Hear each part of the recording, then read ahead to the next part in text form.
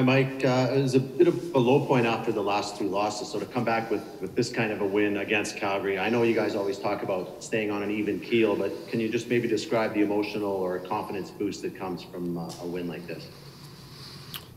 Yeah, I think we wanted to nip it at the bud as quick as possible, and what better way to do that than a game against Calgary. And I mean, every game is important, but when you come off of 3 games in a row like we have, and didn't play up to our capabilities, and we want to get it, the ship righted as fast as possible. So I thought tonight we didn't start maybe as well as we have in the past, but we found a way to win and to get 2 points, and that's all that matters.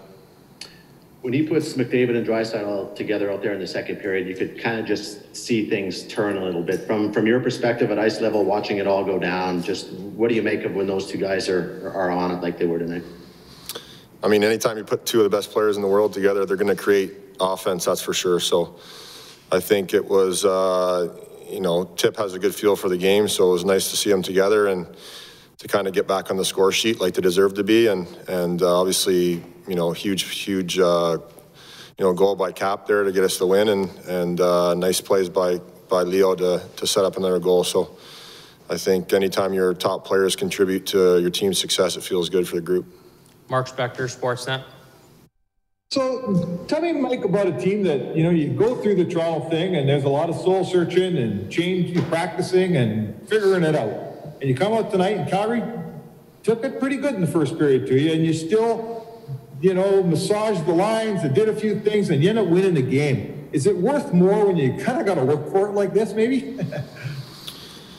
Yeah, I mean, that's something that's been talked about in our locker room the last few games is, how do we win games when it's not easy? And, it's never easy, but how do you win games when things don't go maybe as planned, or you get down, or, there's some adversity in the game? That's something we've been talking about and we're trying to learn from. And I think tonight was a prime example of that. We didn't have the first period we wanted to, but that didn't deter us from going out in the second and third and building a game and finding a way to win even though we were down. And, it's a good lesson learned for a group. It's not always going to be easy. It's going to get harder and harder as the season goes on, as you get closer to playoffs and into playoffs. So I think our group, is figuring that out. I think we played, a real good team in Toronto that kind of snuffed us out and kind of gave us a wake-up call. And, if we want to be a top team in this league, there's standards that have to be set, and we're figuring that out, and we're learning every day. That's perfect. Thanks, Mike. Derek Van Diest, Post Media. Hey, Mike, I just want to ask about matching that intensity level and that physicality that the Flames were bringing in that first period. 2 big fights for you guys.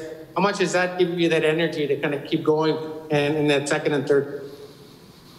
Yeah, anytime, obviously Nursey's a tough, big man back there for us, and anytime he goes up against one of the toughest guys in the league, it can't hurt at all. So unless it hurts his knuckles, but it's a big boost for our group to see one of your leaders, step up like that against just a big man. And obviously Nealer is not known for his fighting, but I thought he did real well against a guy that kind of can get under your skin out there. So I think both guys, stepped up to the plate and gave our team energy and came out on the right end of that one.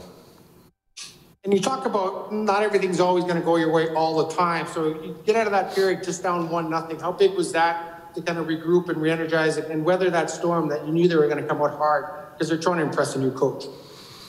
Yeah, for sure. I think, anytime there's a coaching change, obviously, there's going to be emotion in the game, but we felt the same emotion needed from our group, even though it didn't maybe show in the first little bit. But I thought just to stick with a game, it's not, like you said, it's not always easy, but it's the way you kind of finish the game off. It's not how you start, it's how you finish, I guess. So it was nice to come out on the right side of that one and get a huge 2 points for the group. Jim Matheson, Post Media.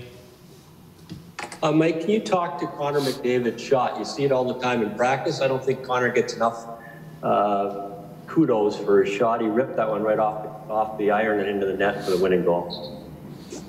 Yeah, he's an elite player, and his shot is included in that category. So I think it's something he's worked on, and I think he's starting to shoot the puck more, which is a dangerous tool when you have it all. So I think it's you know, to have to face in practice is obviously, you know, it can only make you better to face the best, but to see him, you know, bury that one tonight obviously is a big, probably relief for him after, you know, a few games not on the scoreboard, but a huge goal for our group and, you know, gets us the 2 points. So it's obviously big, you know, your leaders lead and they did tonight. You mentioned James Neal, who was a friend of yours, fought. Have you given him any tips on fighting? He's only hadn't had a fight in about 5 years, so obviously he's a scorer and he's big, but he doesn't have a lot of fights.